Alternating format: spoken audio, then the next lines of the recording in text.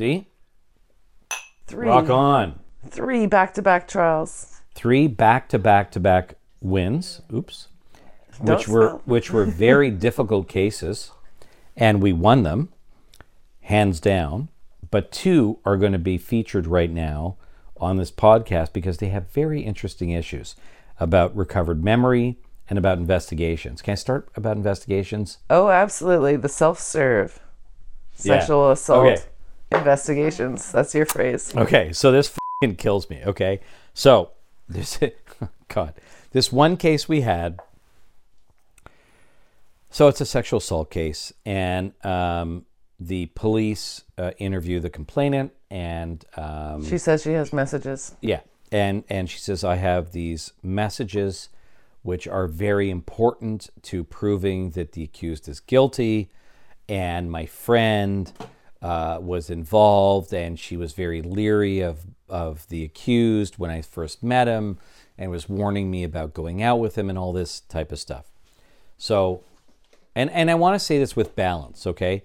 So there are police officers who investigate these cases and do a very thorough investigation. In fact, in one of the cases that we're going to talk about today that we won, the officer did a great job of investigating, confronted the complainant with contrary evidence. But to go back, what happened in this case was... It gets even stranger by the time we get to trial. But from the beginning... So the complainant then had to go back and sort out her text messages herself. Because with they her tell friend. her, send us screenshots. Right? Yeah. And there's some dispute between the two of them as to when these screenshots were taken and for what purpose and so on. So the police officer says, go back, determine what relevant messages you think I want to see, and then take screenshots of these text messages and then email them to me. And that's a very significant part of the investigation. So and we're dealing with Snapchat, which has a time limit on screenshotting. Right. So this is about text messages, Snapchat, Insta, all that stuff that I'm not really that familiar with. But, the upshot of this is after the interview is done, the idea is for the complainant to go back and select the messages that are relevant with her friend and take pictures. And her friend is a witness in the proceeding. I hope everybody's getting this who's watching this podcast. So then I was, during the course of this trial, not, of course, during the trial, but like when we were on a break going, what the are we coming to? It's like Shoppers Drug Mart. Have you gone to Shoppers Drug Mart lately? There's no cashiers. You go up to the self-serve checkout like you do at like Fortino's or Loblaws, and you serve yourself. So here we are. We're going to go into a police station, and it's... Make a criminal allegation, and then just check ourselves out and it's like a self-report. gather our own evidence. You go up to this box, it says, make your self-report of a sexual assault case, stare into the camera, and give your statement, and that's it. So it's self-serve sexual assault reporting. That's what this case was. It's a joke. But it got even weirder, because then we get to trial, and our guy is testifying, and the prosecutor says to him, well, I'm going to suggest to you that these messages are out of order. Oh, and then he's like going, but then he wanted to control. So our guy wasn't supposed to be able to look at all of the messages. He was very disturbed that he had all of the messages, which were already an exhibit at trial. Right. So normally in-person trials, because this was over Zoom, you would hand the exhibit to the person and they could flip through it as they wanted to, right? But he was just like, whoa, no, I only want to screen share certain portions with you, right? He was like, well, I want to see the whole thing. But then he was like, while he was being told he couldn't look at every single page, he was being asked to say what order they were in. This is so important. Well, if the cops had done it, they'd know what order they were. Please, everybody understand this. And this is why when people come to us and they go, sexual assault trials are easy. Yeah, no. You have to be intelligent to defend them, and you got to have expertise. This is not a fucking joke.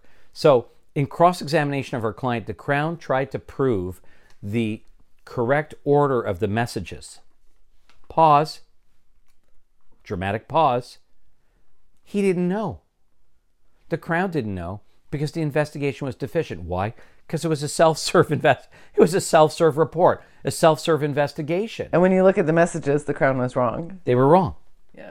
Because so our client had it right, the Crown had it wrong, and this is the way that the trial unfolded. We knew this ahead of time, it was going to be an issue, so we just thought we'd lay back and let them f*** it up. But this is so important. This was an example of a very inefficient investigation where simply the police took a statement from a complainant, let the complainant do the rest of it, and then at trial try and sort it out. And this is not how a criminal trial is supposed to go. And we won, of course, but with a great cross-examination, great written submissions. We did a great job. And it's very important, that case, because it's promoting active, ongoing verbal consent. Highlight that. Explain to everybody who's listening. So it's a sexual assault case where two people met. They met their first date. They met somewhere. They arranged a first date. Eventually, they go back to my client's residence and they start watching. They go out onto a balcony, and it's in the summertime, and they go to watch a movie. I mean, it's like I have trouble laughing, which I quite often laugh, especially when I'm stressed out. I have trouble laughing at this because it's so serious. That a case that many prosecutors have sort of relied upon to say, when you're strangers, there's an increased responsibility for the guy, always just the guy, to be more cautious about obtaining clear signs of consent because they're strangers to each other. And you can't test the waters, even though nonverbal consent is still part of consent. In Canada, you can have verbal or nonverbal consent. Okay, so there seems to be a different threshold for consent in our case law that the Crown attorneys are pushing, and it's not really true. So they're pushing this idea that if you're strangers, you have a heightened need to obtain consent. And verbal. Yeah. So it should be verbal consent, even though the Supreme Court of Canada has said very clearly in the case of Barton. In the same case, so they're relying on this case called Barton from 2019. And in that very same case, they're very clear that nonverbal consent, actions and conduct, is still a form of consent. So let's be clear. So in a case where you're in an intimate contact with somebody, verbal and nonverbal indications can be taken as consent. But in this case, and in others that we're doing, the Crown is pushing very hard the idea that you need verbal consent. And slipped and said... enthusiastic. There's actually a case from the Supreme Court that says you do not have a right to the quality of the sexual act that you consent to. Right. So this concept of enthusiastic consent is not a f***ing joke. So it's being pushed as a paradigm for consent in sexual assault cases that you should have enthusiastic consent. And, not every sex is great. It's not always going to go that well, especially if you don't know each other. You don't have a right to good sex. You said that before. That was a great episode. You did a great job of that. And it's right. You don't have a right to great sex. But this is serious.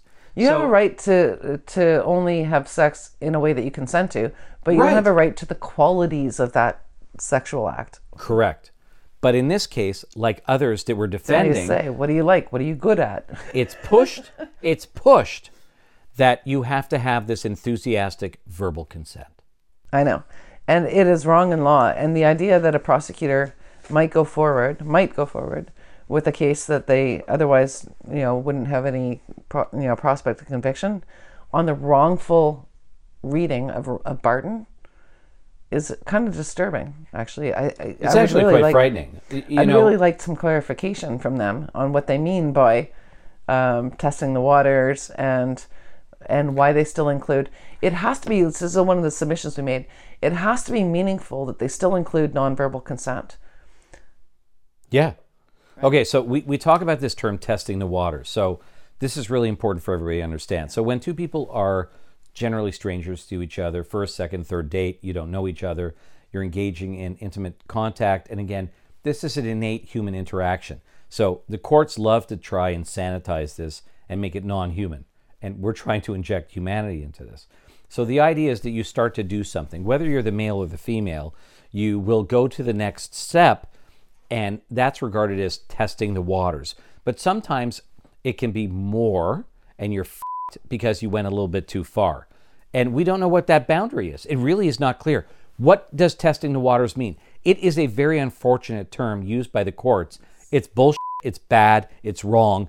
It's not in keeping with human nature. It's sanitizing and artificializing human interaction. It's wrong. It's bullshit. It was a citation from an academic. Right. Who probably never had sex and never will. Right? A totally unsatisfied human being. Some academic who sits at home jerking off or whatever the it is, they'll never have sex because they think about it so much this way. They're never going to have any human interaction because that's not the way things work. Well, there's certain advocates and academics who think that all heterosexual sex is oppressive for women, and so that seeps its way in. But one of the things that I was thinking too is like, if we were to agree, and I don't agree, but if we were to agree that consent should be verbal and it should happen at every single button you undo, we're going to have to give people time to transition from natural sexual behavior into some sort of unnatural legal behavior that's expected of them. But the weirdest part is if you go into court and testify that you engaged in this act of ongoing, enthusiastic verbal consent, nobody will believe you. Nobody will believe you. We've seen it in a number of decisions that they're not believed for that precise reason. Great point. Think about that. So this is so hard for people to understand. And this is why I get so frustrated as a lawyer when clients come into the office and they go, it's an easy case. Like, we were consenting. It was fine. And they don't get what the law is and how you have to actually marshal your defense, because there's this ridiculous belief out there about... I know, it's the chair. My chair. I got to oil it. About verbal consent. I'm going to just sit like this. About verbal consent, and now we're getting to enthusiastic consent. This is really important to consider. If you testify at a trial that I was engaged in an intimate encounter with this person and I asked about this, I asked for this consent to move here and do there, nobody will believe you. Why? Because that's not how we interact. That's not, yeah. And that's not good sex. That's really disappointing sex. That's really a buzz kill. There was actually an article written by somebody who was complaining because the guy that she was with was like over cautious about consent. Yeah. And so she felt like she was like somehow being abused by his cautiousness. But this is the fight that we're having right now between the criminal law and humanity and how we interact. And we have to be careful. And this was a great example of this case. And we won. And it was not easily won. This took a lot of work. But to establish to the court that, in fact, this is how people interact, how you can take a nod, a groan, a movement as consent, and this is how people interact. And this was a great judge who was able to interpret the evidence in a way that's congruent with how we behave as human beings. There's another interesting aspect, too, in that there were messages in which she said, I don't want to go to your apartment. And then she ultimately ends up going there. Right. So if somebody says, hey, I want to go out tonight and have hot sex with you, and I'm using the hot sexes because there was actually a high-profile case with that used, it doesn't give you advance consent to have sex with them. But if somebody says, I don't want to have sex with you, they can still change their mind. And so it really offends me, the idea that women are apparently so helpless and lack agency so much. Right, robbed of their agency. We spoke about that. I know. That you can't make decisions to have a couple of drinks, loosen up. You can't get to know somebody and then change your mind. That if they can take a text saying, I don't want to have sex with you, and then apparently 12 hours later that still stands and nothing could have changed. Nothing possibly could have changed. You can't give advance consent to sex. So let's say you're sexting. But you can give advance non-consent, apparently. That's right. So here's the bad juxtaposition. So you can, in law, not agree to sex ahead of time, and that's okay. But if you agree to sex ahead of time, that's not okay. Right. Yeah, so your non-consent in advance saying, I don't want to do this thing, that apparently stands for a long time. And they don't take into account that the purpose of a date, and this is actually part of our submissions, the purpose of a date is to get to know each other better. And once you get to know somebody better, you might change your mind about them. You spend hours with somebody. You talk to them. You share intimate moments. You have a drink. You watch a movie. You look out over your balcony and look at, it's the summertime. Beautiful things are happening. You go to a beach. You talk. You do things. You're going to evolve as two individuals, getting to know each other. And that's what we call f***ing human nature. Which right? is mostly nonverbal communications. Oh, as that's you're flirting right. with each other. And then also, when our guys are asked, how did you know she was consenting nonverbally? Well, she touched me. Well, did she ask for his verbal consent? Never. Never. She's not required to. She is not required to. Only guys are required to. Yeah, just emphasize that again. Not once does it ever factor into these cases when she does something to him. Is there ever an issue about asking for his consent? Fucking never. Never. So our guy only gets consent if he's sexually assaulted, because it's sexual assault if you don't ask first. I had a case. I think this is in a few podcasts before, but the complainant went to another campsite where this thing was going on, sat on a guy's lap, started to kiss him, and I asked her, "Did you ask him consent?" And everybody scoffed at me like I was from Pluto. I'm not going to say Mars because we're going to be there soon. Thank you, Elon. But but like I was like out to lunch. Did you ask for consent? No. Why would I? Because I'm the female. Right. I know. It's a double standard. As exciting as this is, because there's so much we could go on about this, I want to talk about the other case that we just won. Okay. But we won this case, and it was with careful, skillful cross-examination, planning, evidence, and strategy that we employed, right? Well, of No course. sexual assault case is simple. It's the meeting of minds. But I want people to stop thinking that it's easy. It's not. It is not.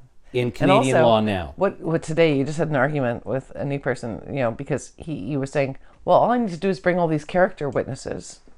Oh, yeah. I just need to bring these 5 people who say, I never raped them. I'm not the kind of person who would do that. It's not evidence that's admissible. You can't call character evidence in a sex assault case. You can't call witnesses who say, he's a great guy. He's never raped me. That's not evidence. It's not. Doesn't it's not tell us admissible. anything about what happened. No. So it's not easy. These are complex cases where you have to have a fairly solid and fluid understanding of the law that's applied, because the case law is changing and you need to know that. Go buy the Law of Evidence book. It's really thick. The second case that we won, Right.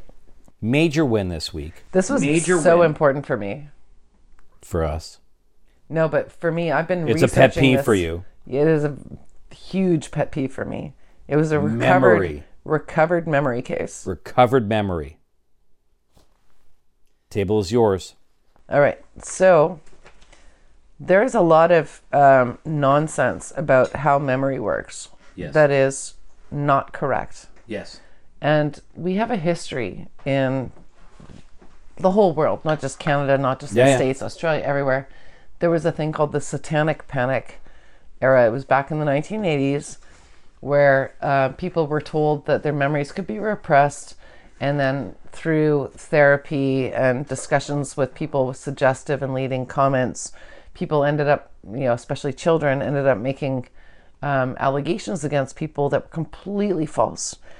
And they came to believe it was true, even because of the effect the therapy had on them or whatever.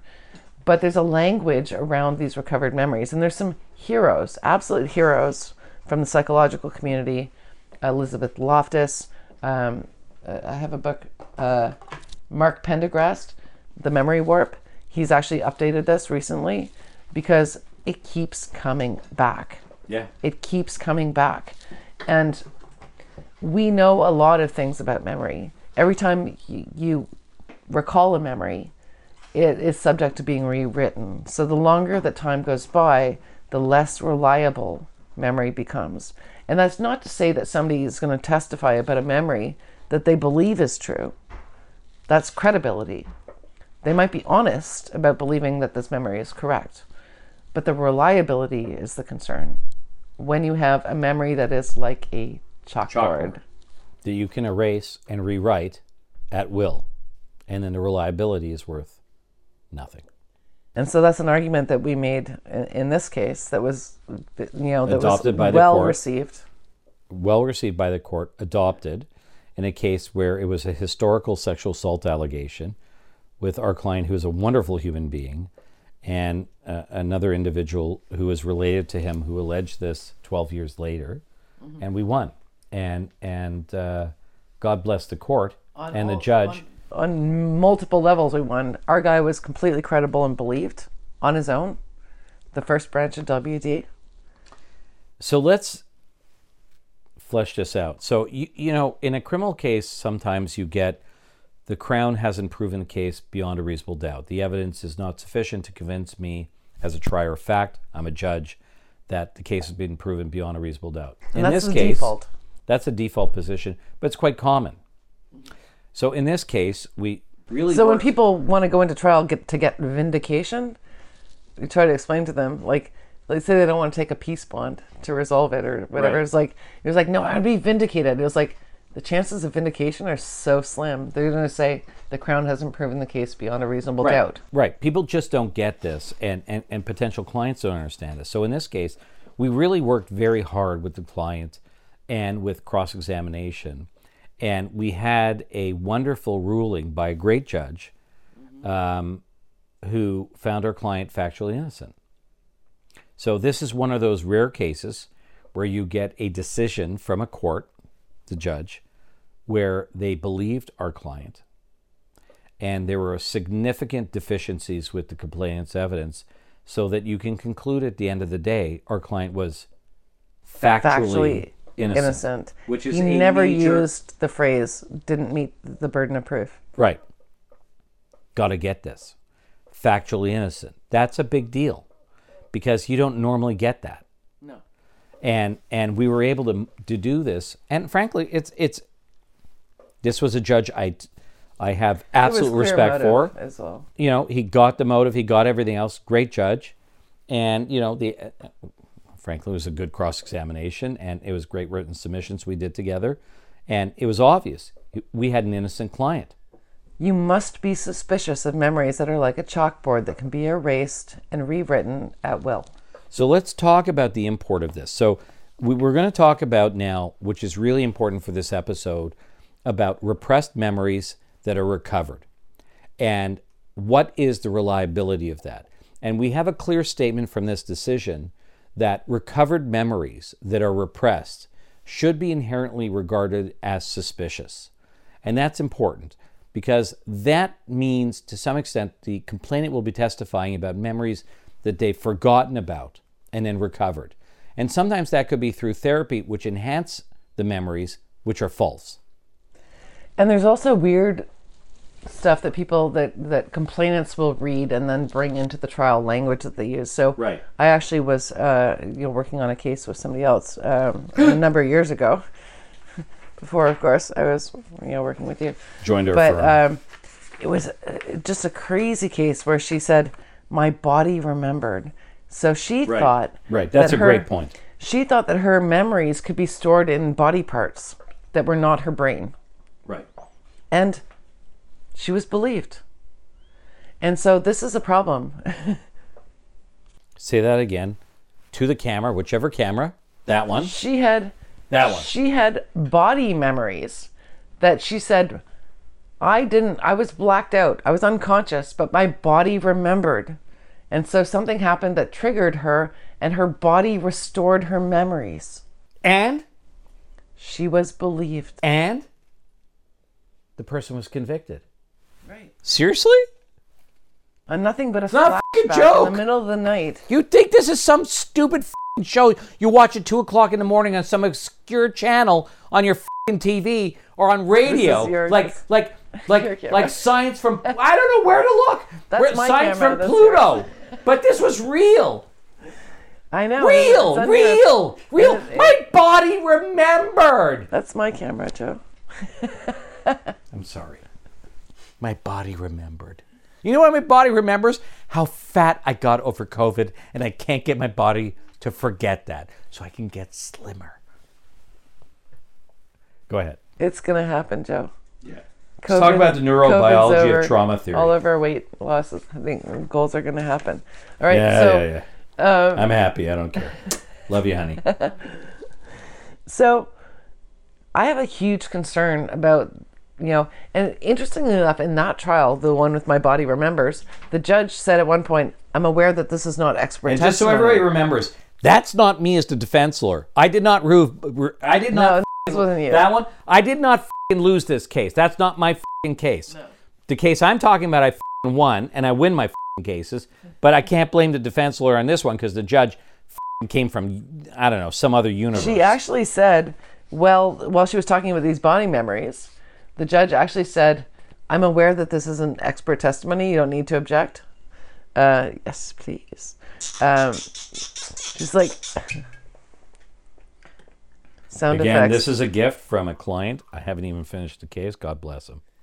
She actually said, I'm aware this isn't expert testimony, but I'm very interested in the language being used. Right. And so this is something that we mentioned, in our submissions on our case was we have to be really careful about the language being used because it quite often tells us how little people understand about memory, right? Yeah, because it's science. The courts aren't like, yeah, we don't need expert evidence all the time, but there's a lot that's not understood. And the Supreme Court very recently in a case called Waterman said that the Crown is not required to call expert evidence.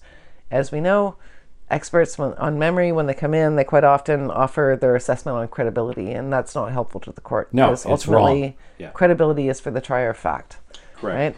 So, and I know that's complicated language, and the more I work with you, and the longer I'm involved in law, the less I talk like normal people. It sucks, but that's the way it I try is. and remember how to keep it balanced. So I have done a lot of research on junk science around memory. And there was one Christmas where, because I'm a weirdo, I spent my Christmas on Skype with a neuroscientist in order to do a video to debunk memory. It's called something like Sex, Lies, and Neurobiology or something like that, and Sex, Lies, and Neuroscience. And there's a new thing called the neurobiology of trauma.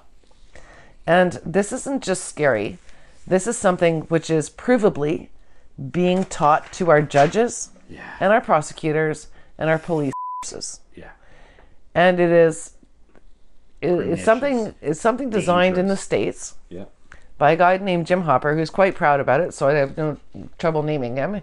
He likes to, let everybody know that this is his baby, right? And Look, we don't want to disparage him, but we don't agree with his thesis. We don't. I'm sure he means well.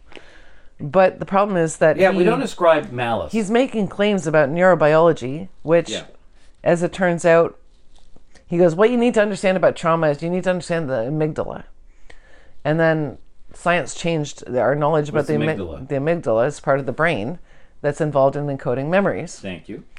And so he's wowing people by repackaging recovered memories, which formerly were obtained through hypnosis or like suspicious interview techniques. Right. Now he's got some sort of neuroscience, which makes it sound official.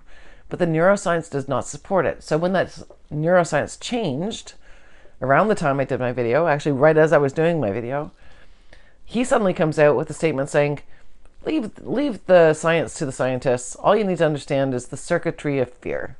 And he has specific claims he makes about the way memory works when you're in a traumatic situation, right? Which are not borne out by science. Right.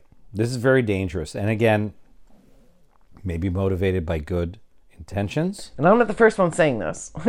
But it really is dangerous because it's not really, I as a human being, it's not really how it plays out. Right. And its pernicious nature in the criminal justice system is really something that cannot So when I say, I'm not being judgmental on Jim Hopper, and I do believe he means well, he certainly spent a lot of his time, trying to... help with investigative techniques and so on. But there is a report from the United States Air Force. Which they love here in Canada. Right? It's very important because they were being asked to employ a system called FETI, which is Forensic Experiential Trauma Interview.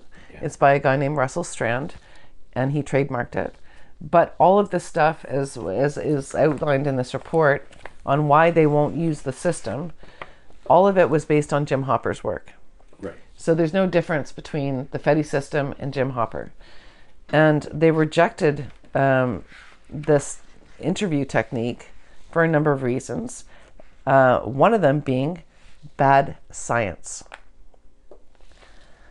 So, like, I don't want to get too technical and stuff, but Get a little technical because it's important for people to so understand. important. So, in Memory. a section, so they had a number of people that the Air Force sent out to investigate whether or not they should be employing this technique and the science. I just want to see the credentials. So they had a psychologist who works at a great university, and they had a forensic psychologist, and then they also sent people out to take the actual course, right? So they had a number of different ways of investigating. But the first report says the science,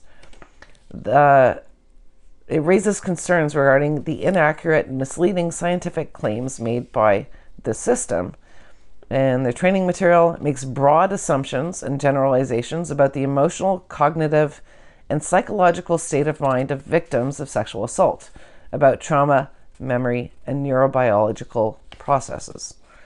There is no evidence to support the assertion that these types of interviews, based on this assumption about the way their mind works and their memory works, especially as it relates to primitive portions of the brain and how that works versus the cognitive brain, right? So part of the bullshit with the science. Yeah, let's get this to normal language. Yeah, part of the bullshit with this is that they try to, I would say, gish gallop people by throwing all these technical terms at them. Oh, the primitive part of the brain, the cognitive part of the brain, this, that, the amygdala, the hippocampus, right? Oh, let's just call it fear circuitry, right? They're using that language to wow people and make them think, oh, well, I'm not going to challenge that because apparently there's science. But this report is very clear over and over and over again. Professor of psychology, forensic psychologist, the science is not proven. It's junk. Correct. But it keeps coming back. In Canada, and especially this comes from the States, so any viewers in the States, this is already well underway in the United States. This is being taught to our judges. What you need to understand about the way memory works. And so here's the thing that I came to discover as I was doing all this research. What they did is they looked at first, why are victims, not complainants, why are victims not believed? What can we do to make them believable? And they reverse engineered their whole theory so that things that would normally make you disbelieve somebody or find that their evidence isn't reliable is now a sign of rape. Right. So that way you can attack any potential defense to the allegation, right? But thank God for cross-examination. And thank God for common sense. Every behavior is consistent with rape, but no behavior is inconsistent with rape. Everybody, which camera? Everybody get that. Like, this is the shit that's going on. This is the science that's being promulgated to prove these allegations are true no matter what. It is serious. So when you're dealing with memory, you have to be very careful about how you marshal your defense, because this is the type of shit that judges may be educated about. It's not a joke. And they go to seminars. Yeah, look, they got these They go to sheets. seminars where they get little like things on their screen that have like Venn diagrams, right? So there's little charts, Venn diagrams. All of it is nonsense. This is a diagram that says that all victims will experience dissociation mixed with freezing, habit behaviors, which apparently is that women will always be, sort of affirmative with male sexual aggression and so on, that they're not going to be, strong and say, F off. They're going to say, oh, well, it's not you, it's me, right? Collapsed immobility. Well, apparently that, I can't even remember what that is. Tonic immobility. This tonic immobility, this one's crazy. You know what it happens in? Chickens. Tonic immobility. Something you put in your scotch? Tonic immobility is where your body stops responding to your brain. Your body goes dead and will not help you. So your own body's going to betray you, not just the world and everything else, but your own body's going to like fail you at the last minute. And it's never been observed in humans, but it's on the chart because they're trying to say this happens, right? Does everybody get? I'll tell you how tonic mobility, because I researched this on the internet. Go ahead. If you put a chicken's head down on the ground and draw a chalk line in front of it, and take your hand off, the chicken's head will lay there and it won't move because it's fascinated with the line of chalk. And then when you wave your hand in front of it, it'll wake up. You know what? I'm female. I'm not a chicken. It's also been observed in sharks. If you stroke a shark's belly and lay it on its back, it goes into a state of tonic immobility and it won't move. But you're not a shark. You're not a shark. Some people think I am. Okay, so what's the upshot of this? What's the upshot? That our judges are being I'm fed also junk not a science. pug dog. You're not. That comes from the Bill Cosby expert. Our judges are being fed junk science. There's junk science trying to resurrect how the brain works and encodes. This is how the brain-based behaviors tend to unfold. This is being taught to our judges. So you can see that there's dark lettering here. There's a little thing here in gray. It says rational deliberate behaviors. That's grayed out because apparently women can't be rational. Look, I'm so offended by that f***ing shit. Oh my God, you throw paper like me now. That's great. Okay, so stop. Let's everybody listen. Okay. I'm so offended. Let's calm this down. We're getting close to the end of this. Okay, so let's just focus on this. There's a lot of junk science out there. And it should not be taught to our judges. It should not be taught to our judges. And frankly, with all due respect, in the case we're talking about now, okay, this complainant came back, had some epiphany at night because a creative writing exercise, was in a position that she recalled all sorts of information about the sexual assault. Right. Wrote This it is down, important. and then went to the police, and the officer So there's conducted statement number an 1 interview. in January. Okay. And then there's statement number 2 of the same year in September. Okay. Statement number Many 1 is months. January. This epiphany occurs in July of that year, and then the officer interviews her in September. God bless the officer. That officer was challenging and inquisitive and somewhat dismissive of her evidence. Well, not Did a very good dismissive. Job investigating. Let's not go too far because I don't want to make He wasn't too many. dismissive, actually. He was just like, can you tell me about that? You could tell from his language and from the way he went about it. Well, and his leg going like this as he's listening to her read her creative writing statement. Right, but because you know why? Because some seasoned investigators have that quality.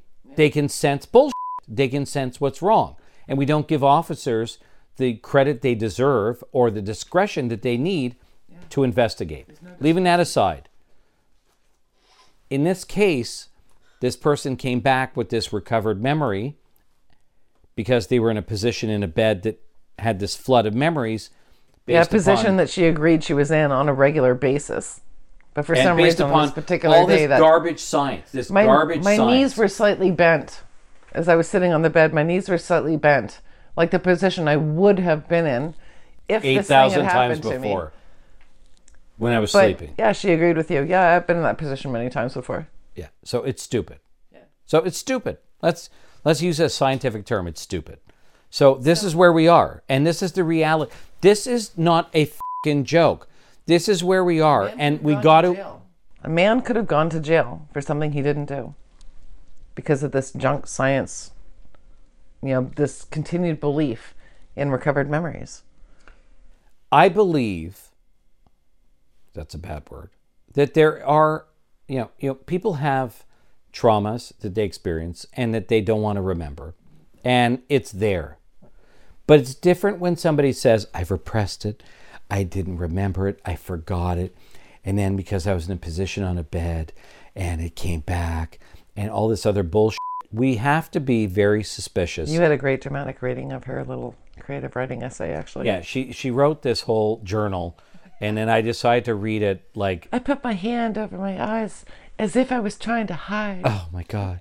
And then I decided to just succumb to what was the event. This isn't particularly funny unless you know the different versions of memory. And so this is one of the things that we made clear to him. We've got 3 different kinds of memory. And I love the first part. So she says in her first statement, I remember blacking out. So that is a memory of having no memory. I remember blacking out. Yeah. I remember blacking out. Does anybody fucking drink? And you get fucking drunk and you don't fucking remember what you did the last night? I remember nothing. So there's blackouts and there's brownouts, right? So you can get little flashbacks, but I kind of question that too, because when somebody says, it's so distorted. Bullshit. You were dancing on the table, and then you can have a visual picture of that happening. It was like, oh, I might kind of remember that, right? It's but not reliable. Did you remember that? It's not reliable. Because somebody told you did it, and then you're picturing it going, you okay, maybe I remember that, right? You reconstruct. Yeah. So, but there are things like, you know, you can kind of say, oh, damn, what the hell? I'm really hungover or whatever. And then you start getting little flashes like, oh, should I be calling this person and saying sorry? You know what I mean? Like, so you can have little clippets of memory that do come to you. That's a brownout. But when you say I blacked out, she literally said I was being sucked into darkness, right? So we made it clear. We've got somebody saying they have a memory of going into a state of having no memory. That's amnesia. There are no memories. So the reality, I'm sorry for all those people who want to believe something different. When you're blacked out or unconscious, you're incapable of having memories.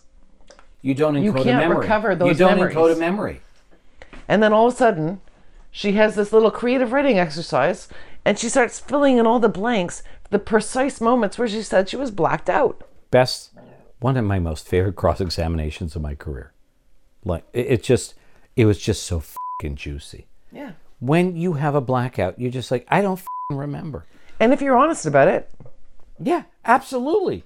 It's the games you play, informed by this junk science. And that's where we get the conflation of junk science and people trying to prove something that's not true. And it's dangerous. It's really, really dangerous. And we had this in this case. And the takeaway from the judgment is this.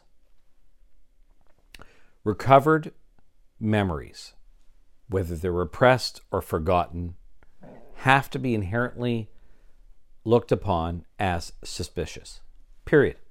And you have to assess all the evidence together to determine whether it's enough to find somebody guilty. But you have to look at it suspiciously because it's inherently unreliable, in our opinion. And we're going to keep pushing this narrative. And that's not to say that the complainant doesn't necessarily believe it's true. Right. Yeah. Holy shit. They may believe it's true wrongly. And that's a big deal. Right? But in this case, they were lying. But leaving that aside, somebody may believe that that's true. Provably. But that's a wrongly that's a wrong. How do I put it this way? It's a wrong analysis of your own memory. It's a misunderstanding. It's like we said. It's worse than that. It's not a misunderstanding. You actually come to believe this bullshit. But the language people use quite often tells us how little they understand about memory and the way memory works. You're right. And we can't every time. I've had moments where I had a conversation with somebody with witnesses, and I said, that's not what I said. And then I was informed that is in fact what I said. My memory was completely different. Right. But all of us, I'm sure, have had that experience. An honest witness would go, you're right. Your job as a complainant is to tell the truth. Okay. We won that case. Like the last... My first recovered memory case. 2,000 cases. Every case we've worked on. Sadly, so far, like it's great. We're lucky. We're like to have really good like facts. The dynamic duo. No, but we have good facts. I'll be we gay work Robin, the files. that's fine. You can be Batman. I don't care. I don't need a cape. But you got to work the cases. You got to work. You'd make a better Batman than what's the? Oh, we won't even talk about. I don't want to get sued by whoever made the new Batman. It's a great movie. It's not my favorite Batman. I actually enjoyed it. I did enjoy it. Thank you guys. Thank you for watching.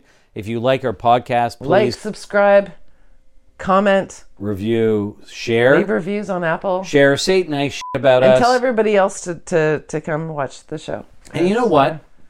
I'm We're just gonna talking say about this. important things. This is actually important. It's real. People get hurt by false accusations. People get hurt, men and women get hurt by false accusations. Men and women in bad divorce situations get hurt because children are involved. So if you give a f***ing shit, like, subscribe, and share, because people need to know about this. It's not a joke. Before it happens to you, you need to know about it. Please. It's not a joke. All the best. Rock on. My best friend.